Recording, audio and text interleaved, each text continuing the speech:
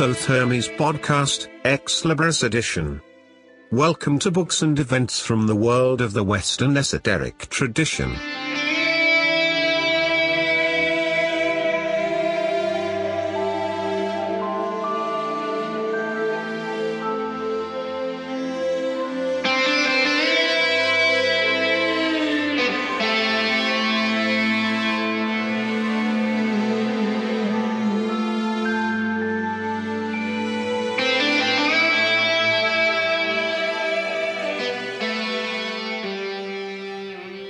Hello, friends and listeners. Welcome to the October edition of the Ex Libris version for the Thoth Hermes podcast. My name is Rudolf. I have, as always, the pleasure of being your host. Today is October 31st, 2019. So it's just about October still, and we just made it to launch this edition before the month ends. Initially, I planned to issue this episode already 4 days ago on Sunday, as usual, but then some technical problems with the RSS feed, which pulls this podcast onto all our distribution outlets, and it made me decide to wait because one of our major distribution outlets was not working with the feed, and I wanted this problem to be solved before launching this episode to be sure that you do not experience technical frustration. So the issue is not completely solved yet, but I'm now sufficiently assured that this episode will find its way to you without hassle. So here we are, and I'm sorry for the delay anyway. If you're new to Thoth Hermes, hello among an audience that is increasing week by week. This podcast produces in its regular episodes interviews with important figures and authors from the world of the Western esoteric tradition. The monthly Ex Libris episode is a supplementary show where we feature books and events from that same area and field.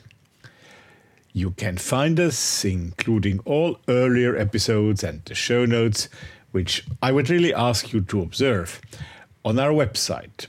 That is www.thothhermes.com. I spell that for you. THOTHERMES.com. There you can also leave me your feedback via a contact page or even through voicemail on the site itself. You can also send me an email on info@thothhermes.com. And please do visit also our Facebook page.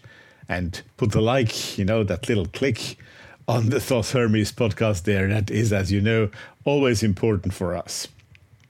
Of course, you can also find us on Twitter. If you prefer to listen on other podcast outlets, all major ones are providing our show, like Apple Podcasts, Google, Stitcher, Spreaker, Spotify, iHeartRadio, and many, many others. And there is also the YouTube channel for you YouTubers. By the way, if you're listening to us on a channel that I just did not mention, please send me an email and let me know, because it's really nice to know where the Thoth Hermes podcast can be found. Please also go to our Patreon page. It would really be nice of you. Either by its link on our website or directly on patreon.com. Search for the Thoth Hermes podcast and become a patron. Possibilities start at $2 per show, and I would really appreciate your support. And here comes a message from our sponsor.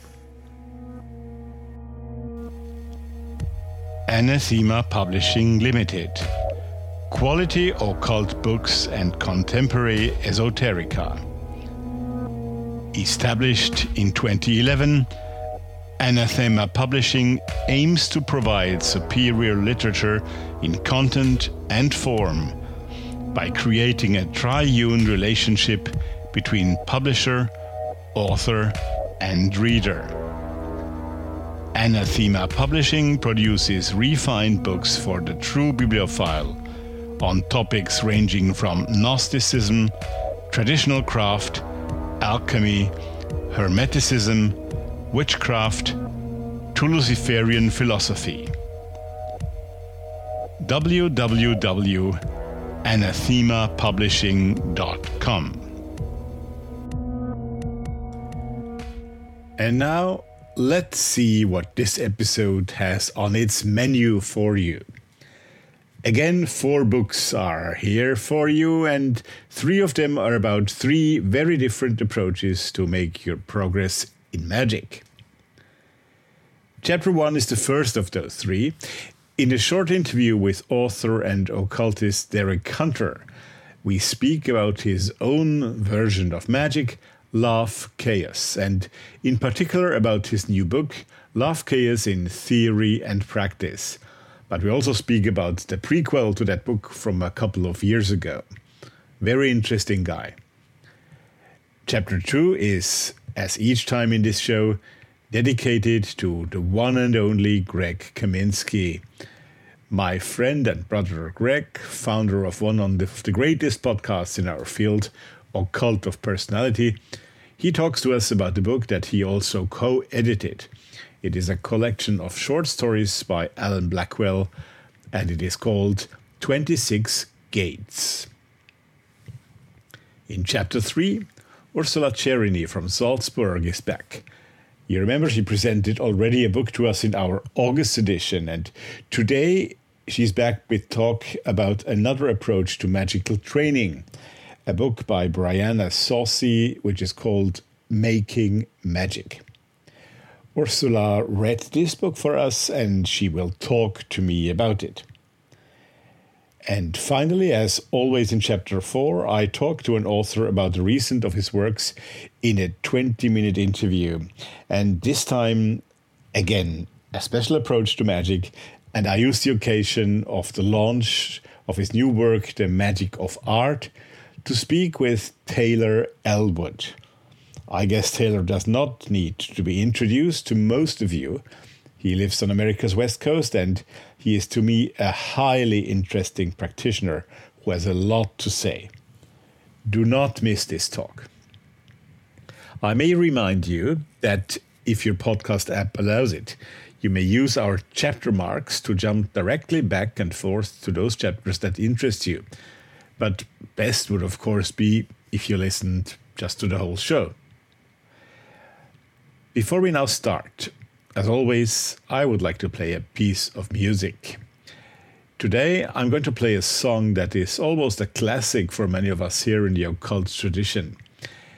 It's the song Magic by American singer-songwriter Gypsy. I know I played that song already once over 2 years ago in one of my very first regular episodes, but I just like it so much, and I think many of you do as well. So here we go with this lovely piece of music, and right after that, there comes immediately our Chapter 1 of today.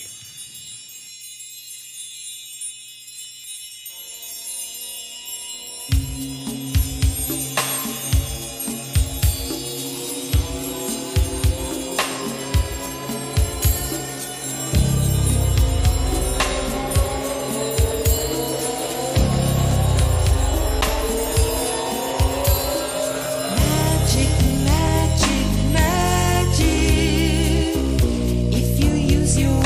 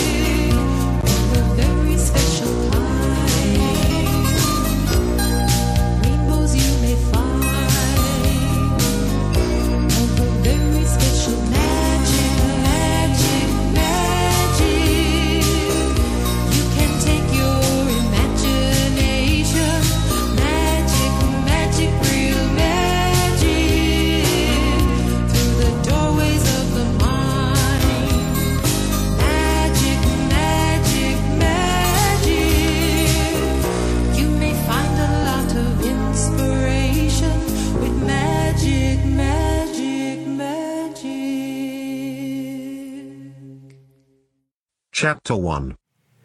It is a pleasure to welcome now for this Ex Libris edition of the Thought Hermes podcast, Derek Hunter, who is speaking to us from the Pacific Coast in the USA. Good morning to you over there. Yes, good morning to you, Rudolph. Thank you for having me on here. Of course, it's a pleasure. The occasion, Derek, why we are speaking today is a book that you released not long ago called Love Chaos in Theory and Practice. And it is the sequel, if I'm right, of a book that was published 5 years earlier in 2014 by the name of Love Chaos. You have published other things in between, but it's mainly about those two books, and especially about the one that came out recently, Love Chaos in Theory and Practice, that we are going to talk today on this Ex Libris edition. So both bear the name Love Chaos in their title. So I think Love Chaos, we need to explain to our audience first, or you should explain, Derek, a little bit of your personal background very briefly, and about Love Chaos mainly, what it is. It's your invention, if we can say it like that. I'll leave you explain it by yourself.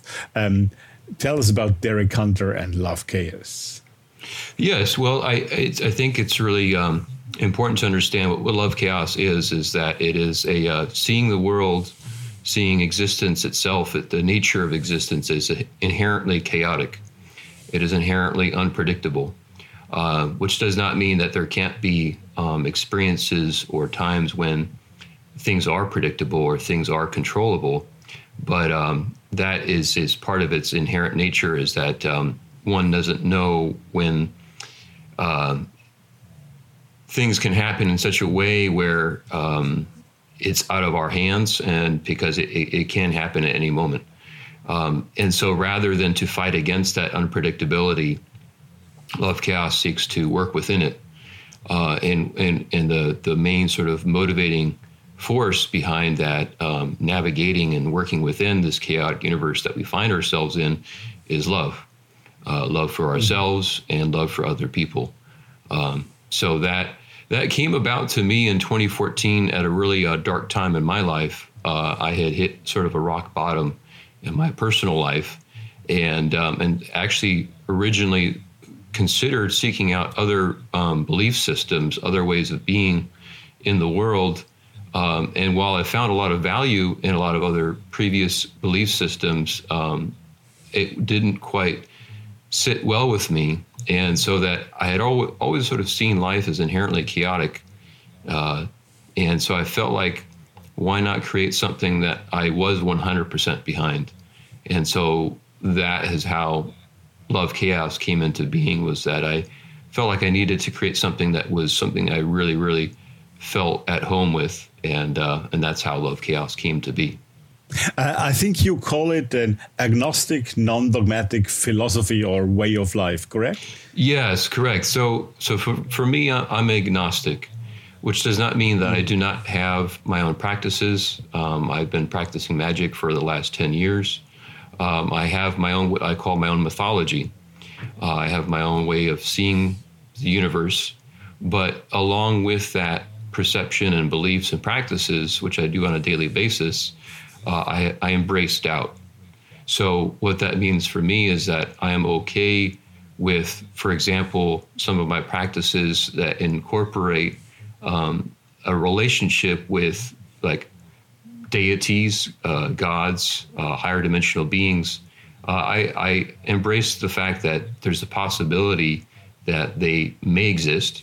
They may actually have some existence, but also the possibility that they might not, that it might just be in my imagination. They might just be representations of my own consciousness.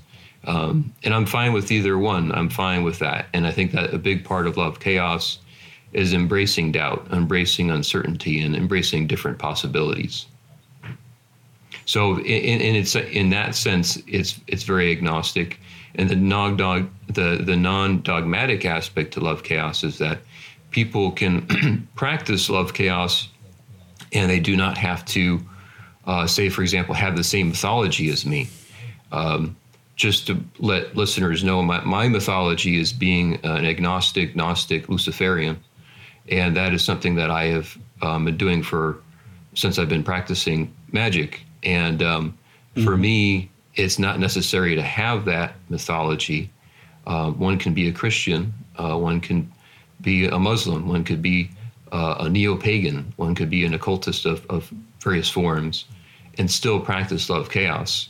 The key element is that one must have doubt about your belief system. And thus, one of the reasons why I feel it's helpful to consider your belief system a mythology is it helps to look at it in that perspective, which does not mean that one cannot be a passionate, personally, emotionally invested in your belief system, but along with that passion, that you are okay with doubt.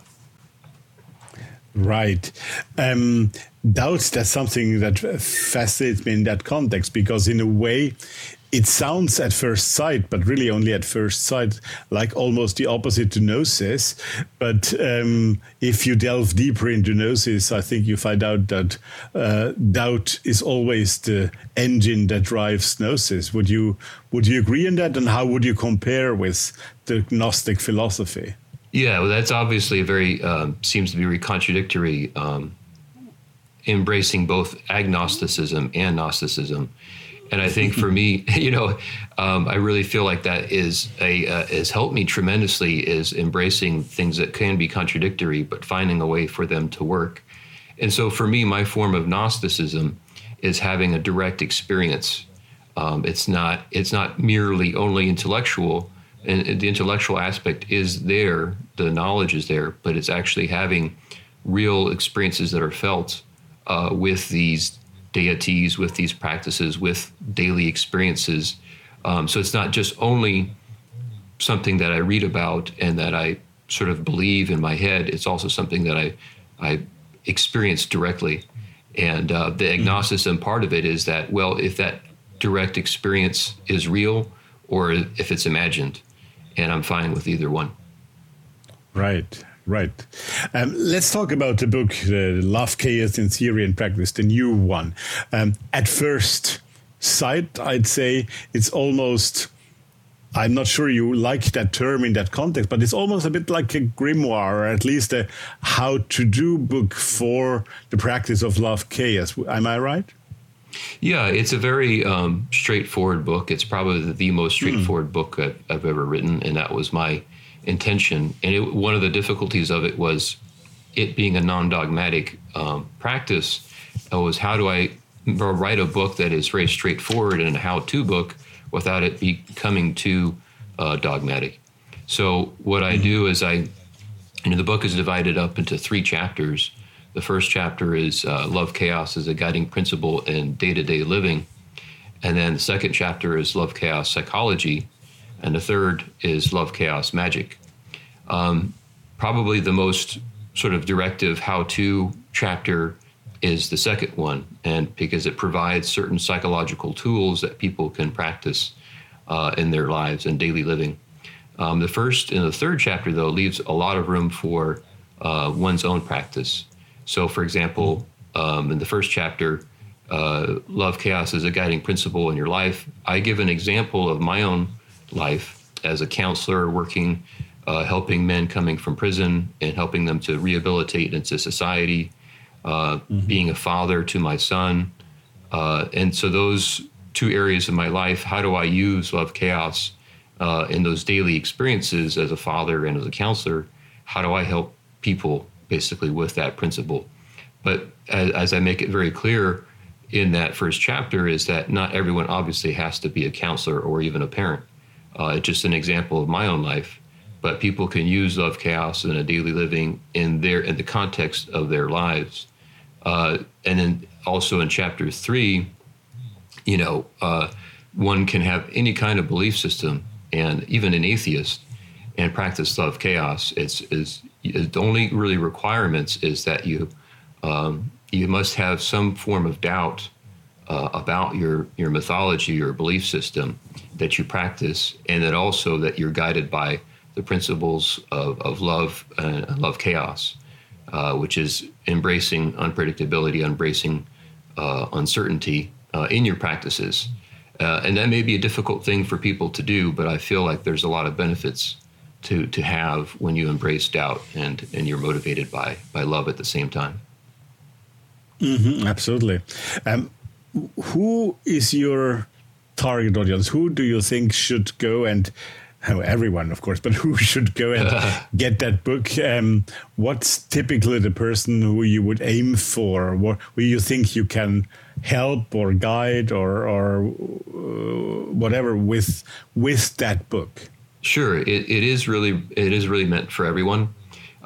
So what that means then is that everyone that is comfortable with doubt, I think, is that I would not want to force someone that is not comfortable with uncertainty, was not comfortable with agnosticism. Then outside of that, then it would also be, it's not necessary for everyone to do all three steps. One can simply just have love chaos as a guiding principle in their daily lives, and that's it.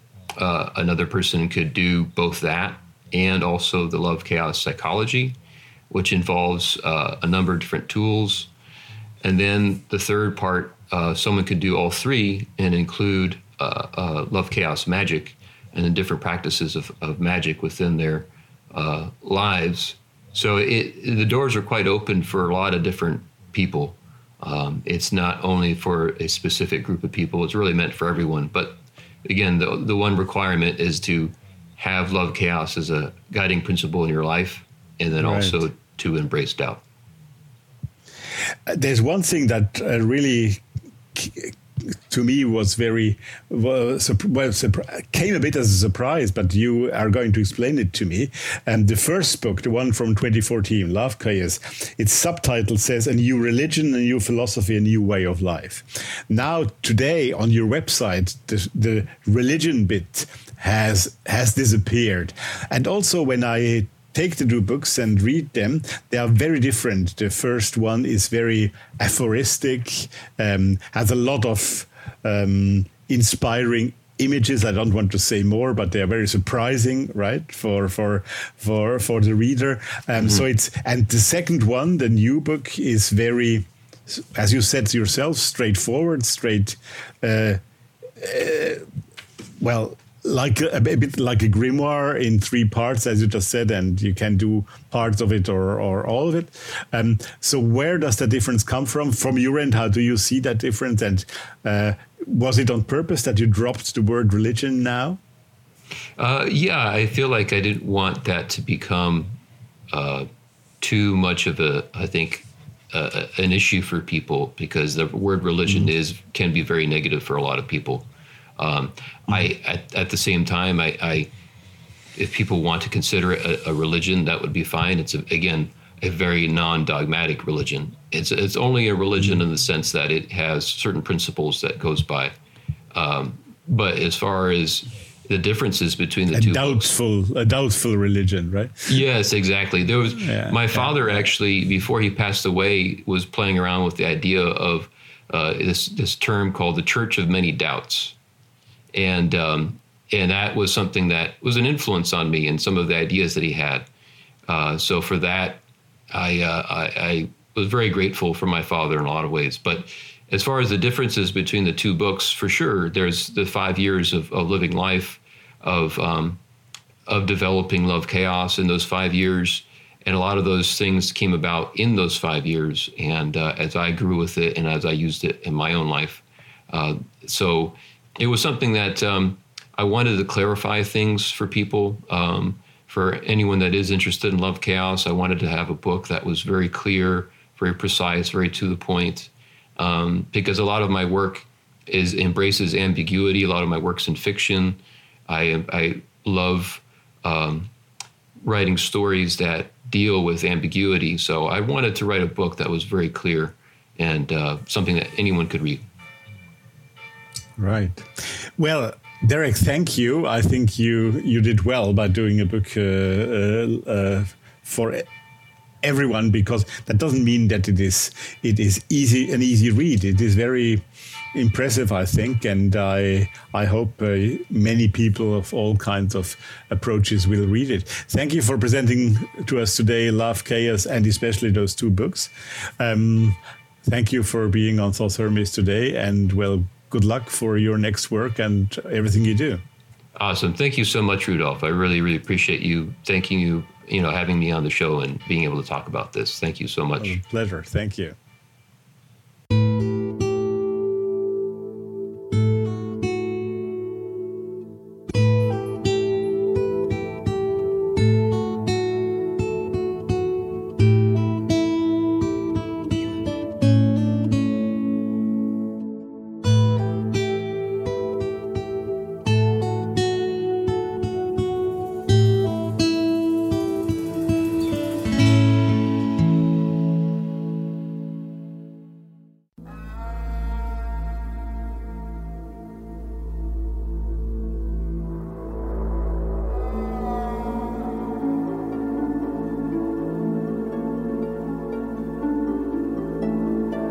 Greg's Choice.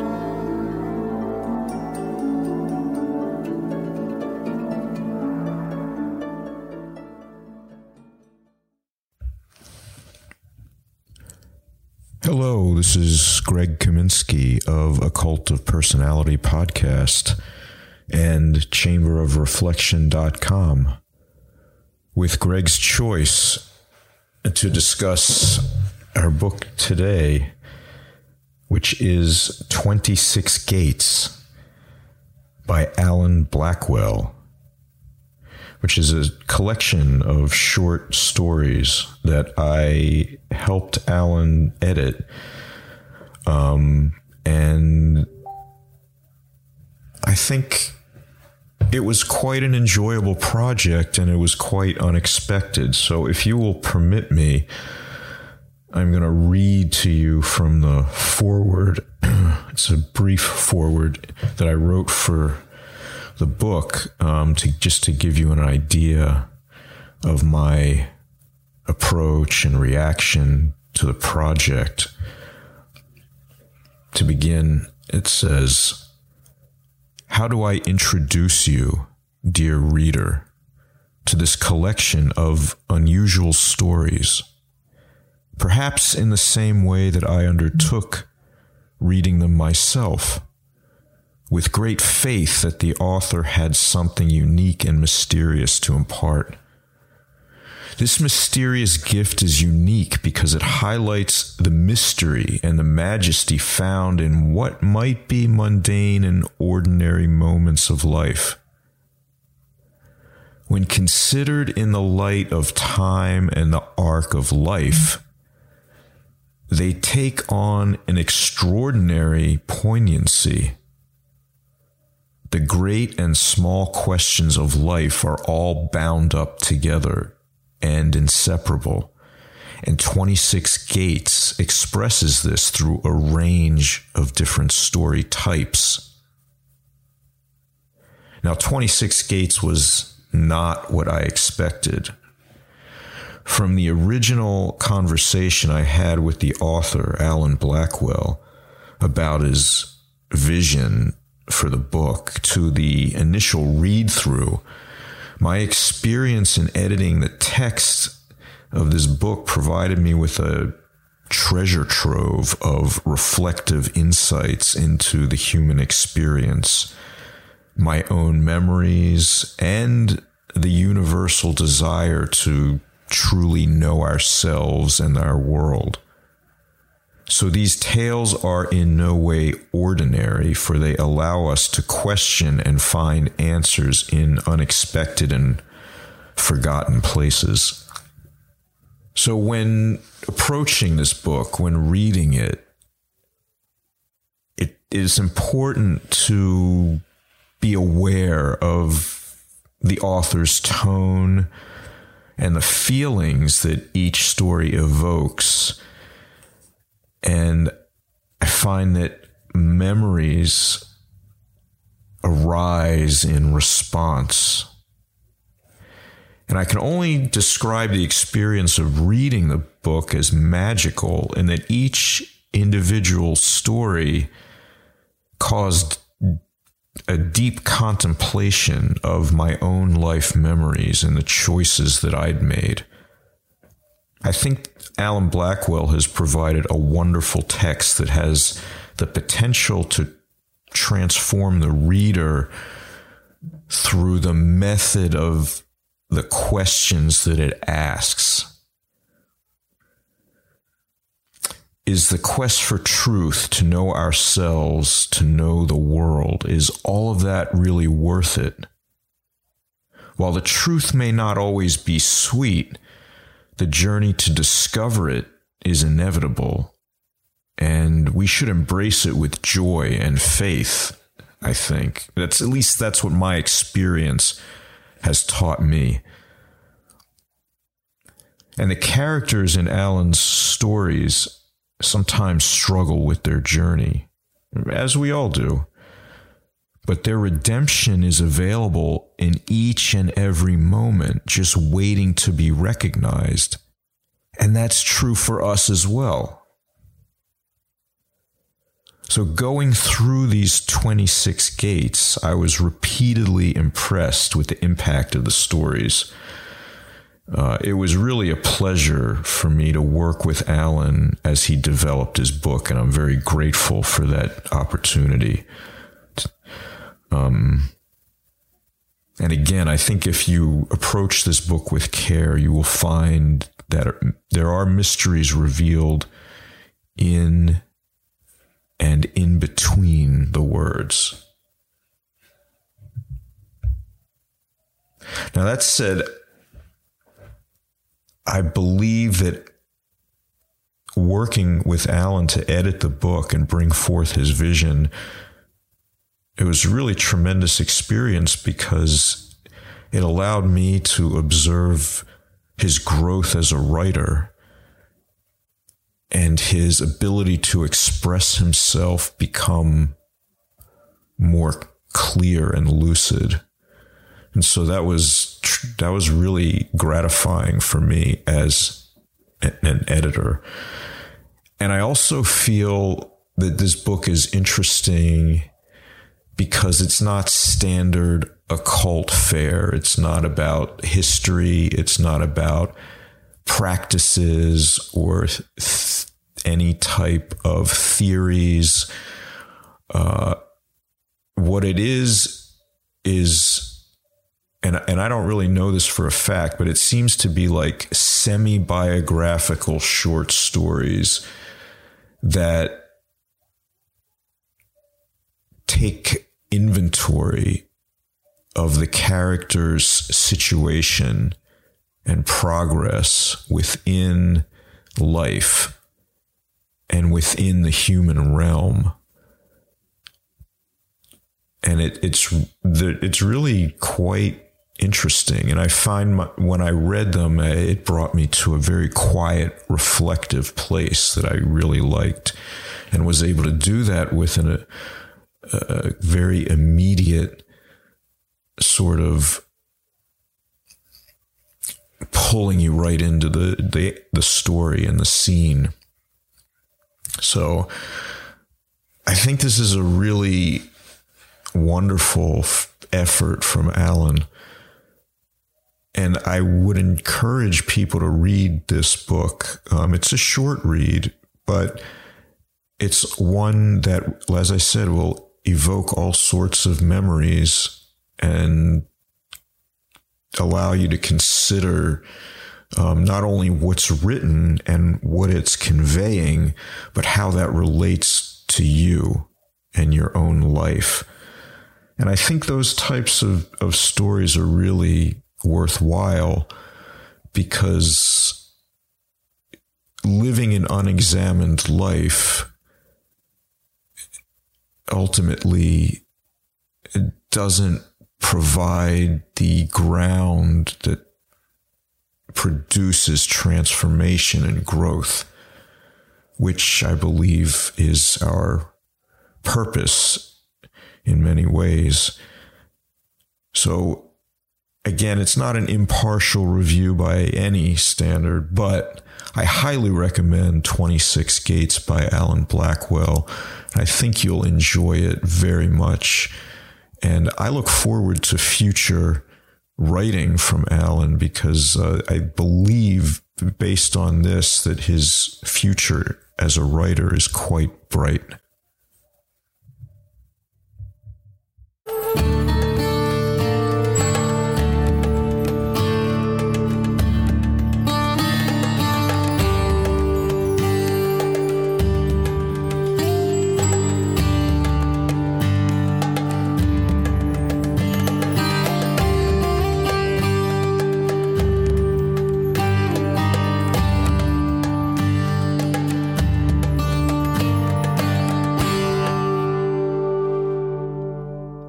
Chapter 3. It's now a pleasure to have Ursula Charity back again in front of the microphone of the Thought Hermes podcast. We have had her with us in Ex Libris number 2, where she talked to us in an excellent review, if I remember well, about the book that I don't tell you now because you go back to the Ex Libris 2 and look at it. But it's great to have you back, Ursula. Thank you for being with us today again. Thank you very much. Nice to have me. So today we are speaking about a completely different book, which is called Making Magic. Making Magic has been quite a success on the market as far as I get it. Has been written by Brianna Saucy, and its subtitle says Weaving Together the Everyday and the Extraordinary. And you have read that book for us, Ursula, and are now going to tell us a bit more about it. So the starting point of this book is basically the fairy tale story of Goldilocks, but told in a slightly different way. Brianna makes the story the center of her book, and she tells the story how a young girl dreams about the bear people and how she seeks them out to find her own magic with them. So she wants to learn, basically. And she's put to the test 4 times overall. And each time she manages to choose in the right way, but not in the sense of choosing the right kind of magic, but in the sense of ultimately creating her own kind of magic. So this is the starting point of the whole book. And it's very interesting because Brianna tries to put away some false assumptions about magic at all. She provides no definition at all, like what is magic, basically, which most authors try to at least once in their books. And she only describes magic as something very personal, highly related to the magician herself. And she tries to encourage us to find our own magic, just like Goldilocks in that fairy tale. She also tries to explain that there is no real difference between the ordinary and the extraordinary world. So magic and teachings are not found in some hidden arcane teachings or orders or anything like that, and they are neither practiced by outlaws only. You also don't need a certain philosophy or relate to a certain religion to practice magic. What you need is creativity and the willingness to dive deep and to be honest with yourself. Right. In general, I don't like the distinction, but many people make that distinction between high magic and low magic. Low being, so to speak, witchcraft, and high being, so to speak, ritual, ceremonial magic or whatever. What is her approach? Where does she come from? Does she take a stand on that, or is she global on both sides? What's she do? I have the feeling that she encourages to ignore this distinction completely. Like she has 14 chapters, and each chapter is like structured in the same way. It's about different topics, so it's a bit like, it's not this chronologically ordered system where you learn from the very beginning and then build bit by bit, but she tries to structure the whole book into topics like, candles and like weaving and crafts and sacred baths, etc., etc. So she structures each chapter. She starts with a part concerning field notes from the everyday, she calls it, where the content is explored on a very mundane, ordinary level.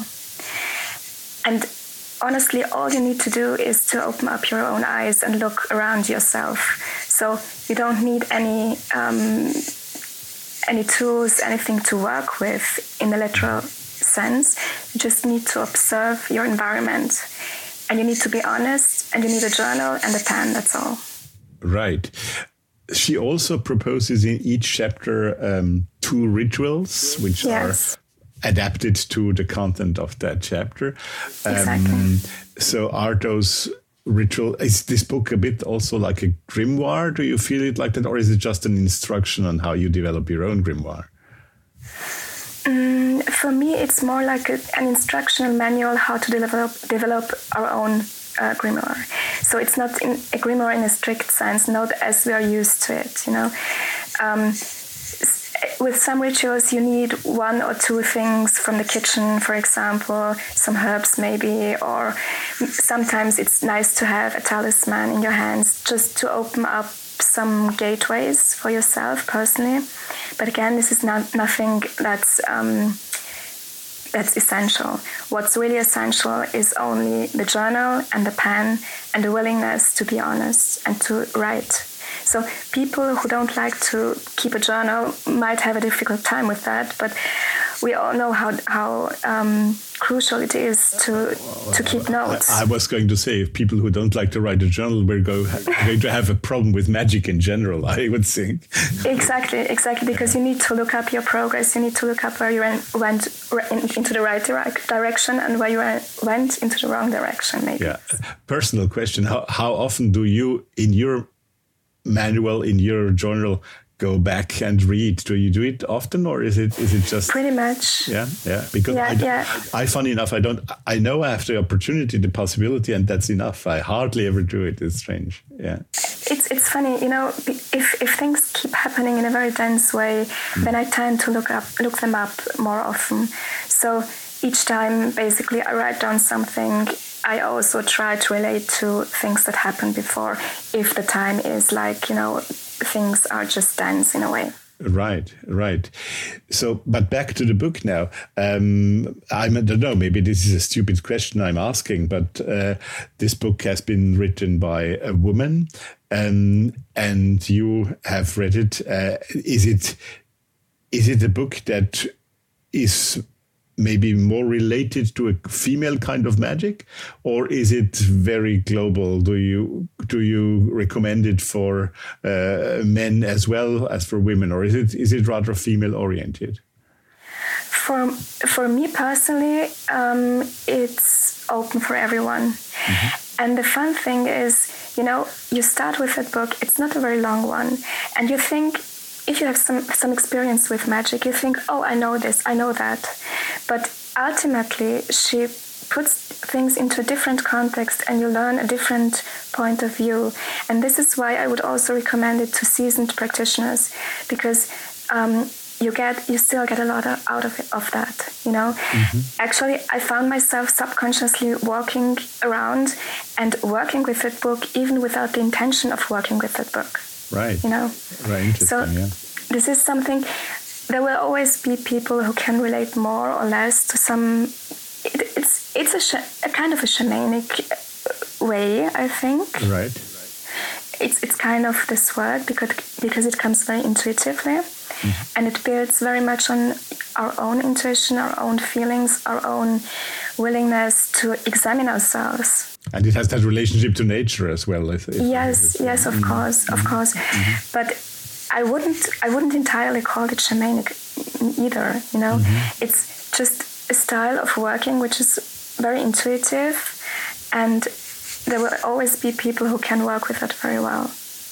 Right. Do you think you just said it would also be for seasoned practitioners, but if somebody would be willing to start from scratch, right? Yeah. Is it also for those people?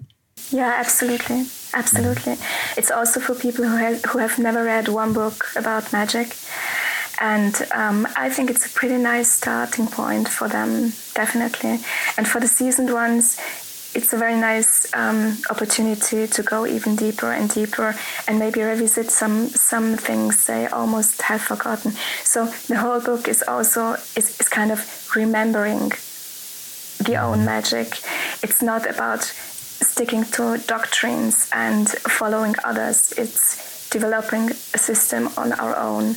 And this is what I personally highly respect and like about that. Yeah, and it's a small, slim book, let's say, so it's easy to take along and take with you. And but it's written in a beautiful language. So actually, she writes in a very dense way, but it's never heavy. So you can basically read it in a few days, and it never gets too heavy, too difficult to read, or too much, actually. Right. Very interesting. Well, thank you, Ursula, for that report on this very interesting book. So all the best to you. And I'm happy to tell everybody here who is listening that, yes, Ursula will be back in other episodes of the Thoth Hermes podcast on the Ex Libris and maybe on others. So thank you for this, and well, have a good day over there. Thank you very much.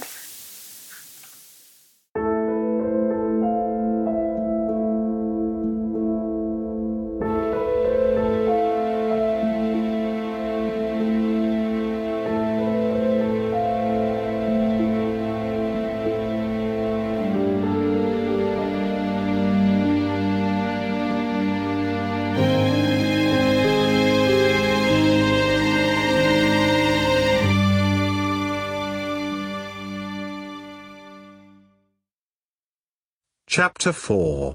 For Chapter 4 of this year's Ex Libris edition, I have the pleasure to welcome on the Thoth Hermes podcast Taylor Elwood, who speaks to us from the far west of the United States. Hello there, and great to have you on the microphone here. Oh, well, thank you. I'm happy to be here as well. It's wonderful to be on the show, and excited to chat. Thank you. Taylor, the reason, well, there are several reasons why I've asked you to come here, but let's say the immediate reason was a new book that you have issued recently, which is called The Magic of Art. And I was, given my profession, particularly attracted by the title. I have known your previous books, of course, and I know your work. So we will talk about that book in a minute. But before we do that, I'm sure most of the audience here have heard your name, have an idea about your work, but they might be interested in how it all started to happen, where your background comes from, what brought you to magic, and what made you do the work you do today. So if you will, give us a little idea about that to start with. Sure. So I started practicing magic back in 1991. I was actually 1993. I was 16 at the time, and I got into it because I had always been fascinated with fantasy books, and I was a total geek and nerd. And the idea that magic could actually be real was something that really interested me. And I started out with neo-shamanism and hermeticism, kind of a blend of them. And then I went from there and got into ceremonial magic, a la the Golden Dawn stuff released by the Ciceros and all that good stuff. And then got into William G. Gray's ceremonial and ritual magic work and chaos magic and a whole bunch of other things. And over the years, I've kind of extended that to Far Eastern Taoist and Dzogchen techniques as well. And then I've, of course, developed my own systems of magic, of which, among other things, the Magic of Art is about some of my artistic approaches to that kind of work. Mm-hmm. Great. And so you have gone the path that more or less many of us go. Some go it by starting in the East, coming to the West, others the other way around and coming back. But as you just said, you have developed your own style, and I may cite here the first line on your website, magicalexperiments.com, which says, "I've always been a rebel when it comes to magic." Could you expand a little bit on that?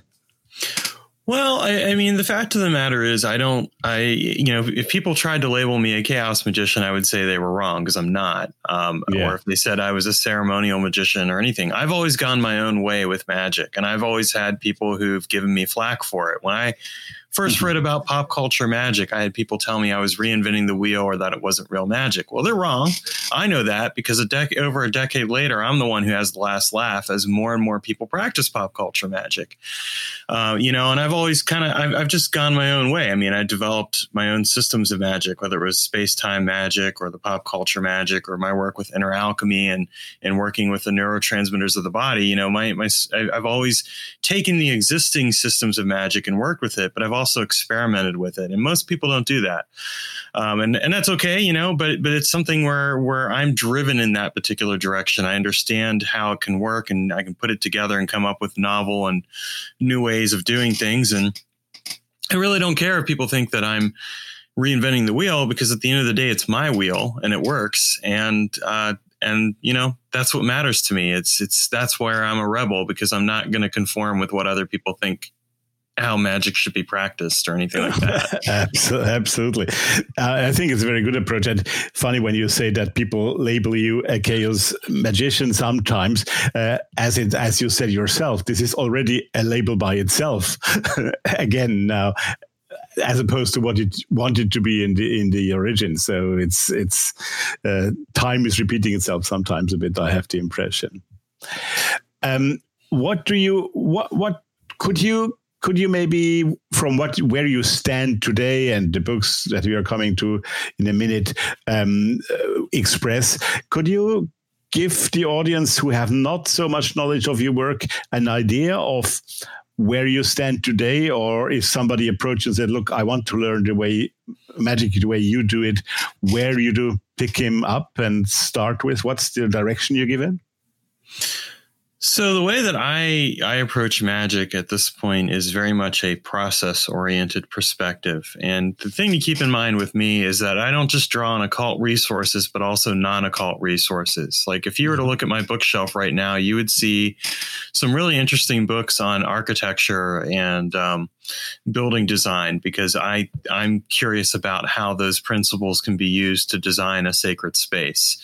Or you would see stuff on the anthropology of time or writing techniques or things along those lines. And of course, you'll see your magical fairs. So if you look at, for example, at the book that I would really recommend starting out with, if you want to learn my style of approach, it's called The Process of Magic.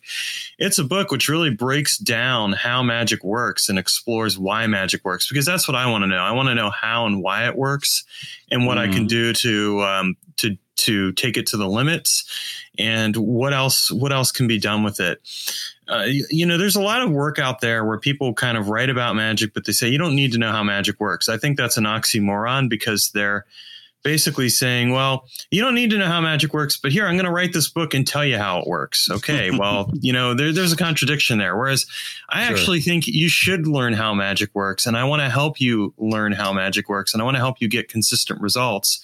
And so I approach it in a way that's very methodical and different from most other people. I mean, I think a lot of people, the way they write about magic, they want it to be all mystical and all that other stuff, and that's not me. I'm very process oriented. I can take a magical working, whether it's mine or someone else's, and I can break it down and I can tell you how it works and why, and then I can put it back together again and make it work better. And that's not something just anyone can do, but it's something I'm trying to teach people how to do. I actually, speaking of new books, have a forthcoming book coming out called How to Troubleshoot Your Magic. It's going to be coming out in the next week or so. And it's all about how to fix solutions with magical problems, where like your magic didn't work the way you wanted. Well, let's break that down and figure out what went wrong. And then let's put it back together again and make it work right. You're not going to find that out there in general, because most people don't approach magic that way. But that's what we need if we're going to have magic evolve. Magic cannot and will not evolve if we do not apply some rigor to it. And that's what I bring with my work, is that rigor. Yeah. Rigor is certainly very important. I sometimes get the impression that other people, also 200 years ago, but still today, tried to make the language as complicated as possible in order to make it more mysterious or mystical or whatever.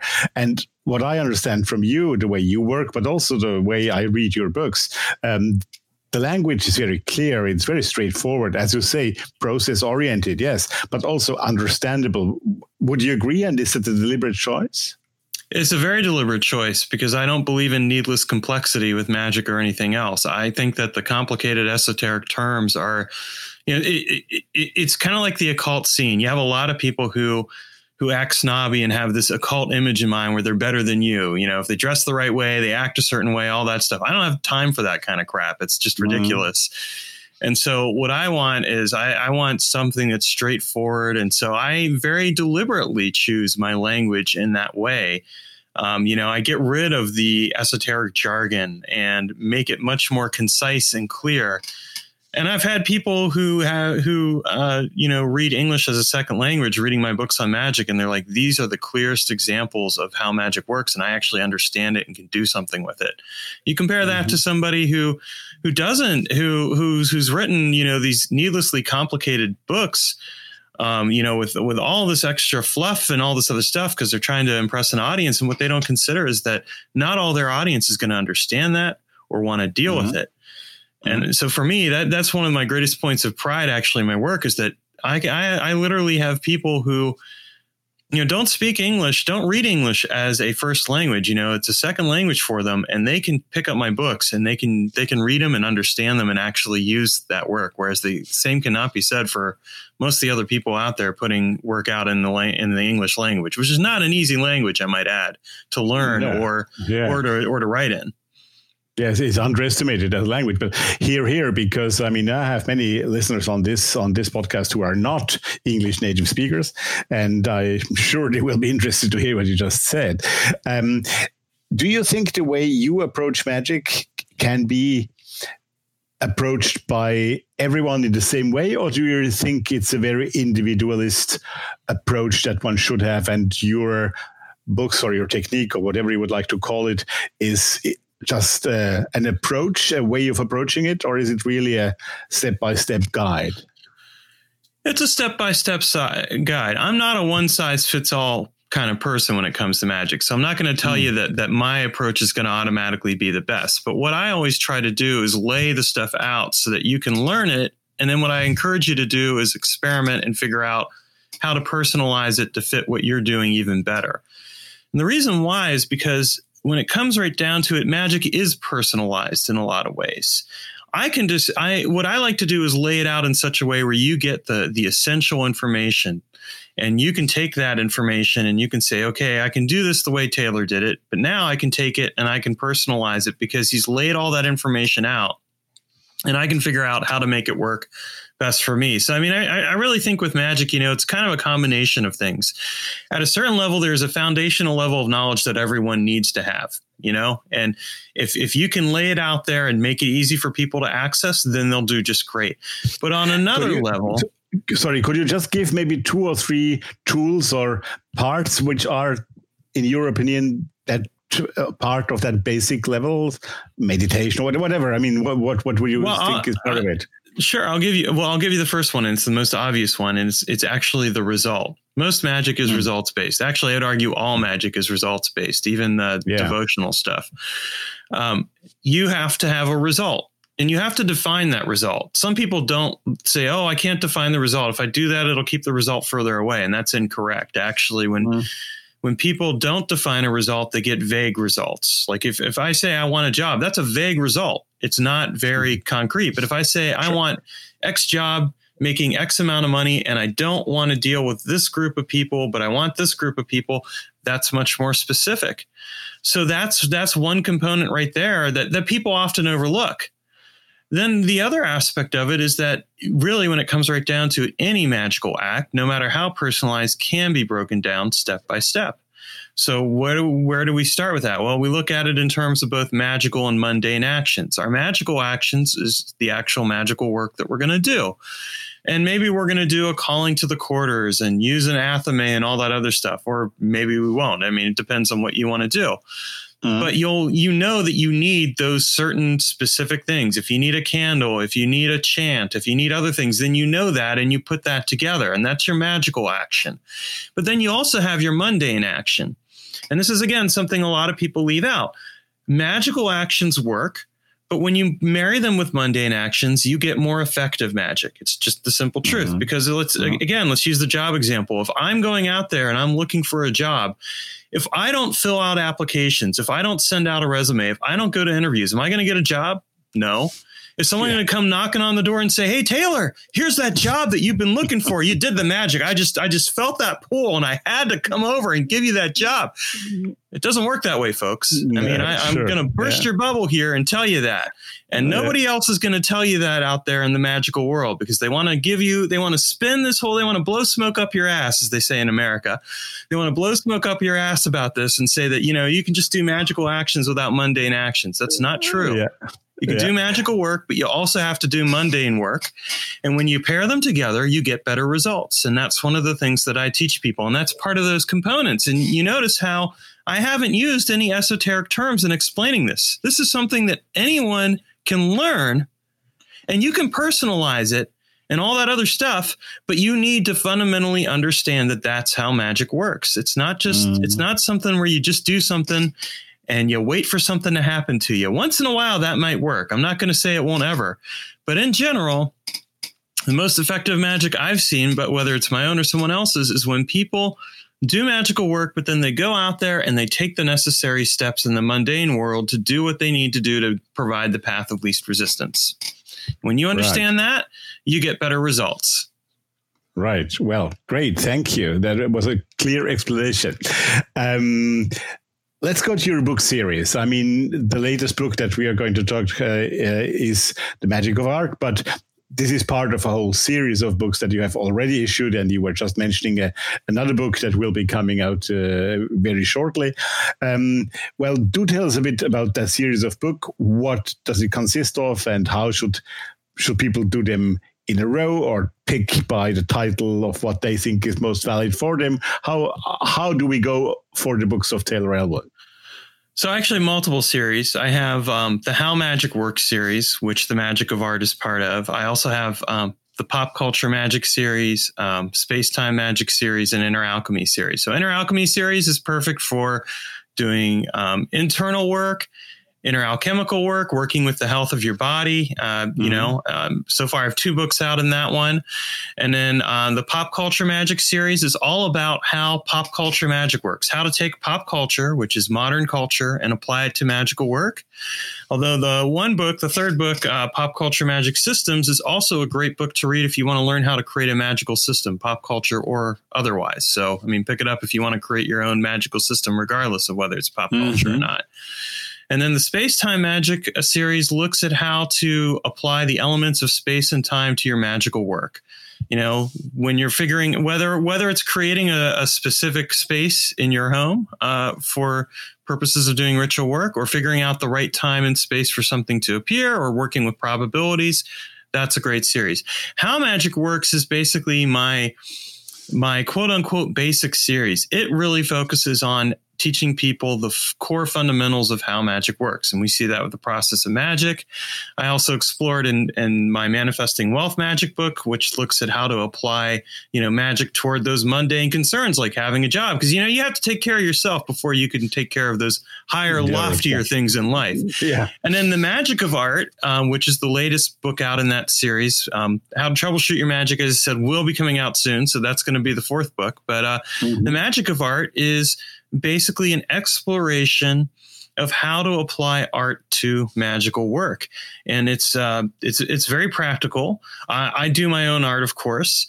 And I do body paints, I do watercolor, I do clay, and it's a lot of fun working with all that stuff. But I always apply it toward a magical purpose. And I actually use my art as a combination of art that's used to work with spirits, whether it's creating a permanent evocation portal for working with the spirit, or I use it to create magical tools. Like I have an art painting that I created for the purposes of doing timeline analysis. It kind of helps me to improve some of my space-time magic work. And so, I use art for those purposes, and that's what the focus of that book is about. Right. You say there the choice to let go of control is actually helpful in achieving the result. That's a citation from a chapter of that book, The Art of Magic, The Magic of Arts. Sorry, and can you explain that? What you mean by that a little bit? I very much agree, because as an artist, I think I know what you mean. But maybe you could, in your words, say a bit more about that to the audience here. Sure. Well, what I mean by that is that, sometimes people get obsessed with trying to control every little thing.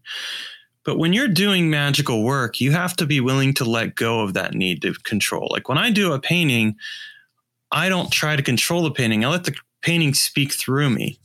I let it mediate through me. And that term mediation is a very important one, because it's not meditation, it's mediation. And it's really about opening yourself up and being a vessel for the powers that be that you're working with.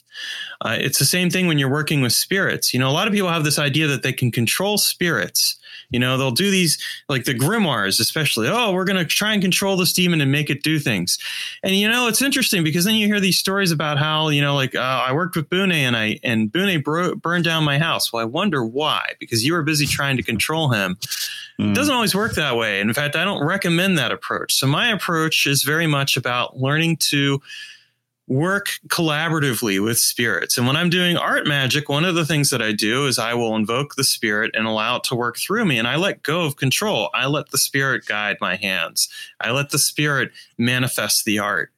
I'm a channel and a medium for that to be expressed. And the ultimate goal of that is that it makes it easier for me and the spirit to collaborate and work together. That's the permanent evocation portal I talked about, where, you basically have you're evoking the spirit through the art. And because the art's there, you have a permanent evocation. You don't need to go and do all that work every single time. And so it's a bit of a magical technology as well, but I have to be willing to let go of control. It's not about controlling it to the point where the spirit can't express itself. If it's anything, it's about letting go of control and trusting that work. Now, some people would say, well, that's dangerous, Taylor. You shouldn't do that. And I'd say, well, that might seem dangerous to you, but I've never had any of the negative experiences that other people have had working with spirits. And the reason why is because I never tried to control them. I've tried to work with them. Yeah. It makes a difference. I think that's even for life, non-magical life. This is very true. What you're just saying, I would agree. Yeah, there's a thing I always say. There's only one thing you are absolutely in control of, and you are in control of your response to a situation, and that's it. Really, that's the only thing you have 100% control over. Yeah. Definitely. One last question to just to sum it up, maybe. Do we understand you well that all the work you do and all the work you teach is solitary work, or is it also part of a group work that you do and suggest? The work that I do is primarily solitary. I do have a group of people that I work with, but it's an eclectic bunch, and it's really more about learning from each other, kind of like a salon situation. So, but I would say you could take the work that I'm sharing in those books and you could apply it to a situation of group work. In the end, that's going to be up to you to do that work. I'm not going to tell you exactly how to do it because I don't work with a group of people. You're going to have to figure that out. But everything's there for you. You just have to do the work and make it happen. Great. Well, Taylor, thank you. That was very instructive and very interesting. I hope that many people will jump on the website and get the show notes and find the links to your pages and to your books. Thank you for being with us today, and well, good luck with your continued work. Thank you. Okay, friends and listeners. This was your October edition of Ex Libris, our special book and event show on the Thoth Hermes podcast. The next edition of Ex Libris will be our November show in about 4 weeks. Today, I said it's October 31st. It's also the day when the Occulture Conference in Berlin starts, of whom we are media partner. And Ursula, who you just heard, she's there with a microphone, and she will bring us a report and original sounds from the conference for one of the upcoming Ex Libris editions. So stay tuned.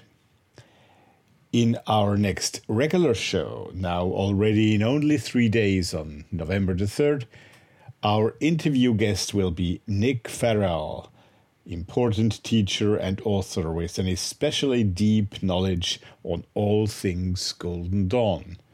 but not only. But for the moment, I need to say goodbye to you now.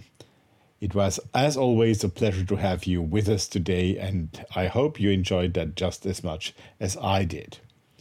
If you are new to Thoth Hermes, go and listen to all our previous episodes for free, of course, and I'm sure you will discover some treasures there.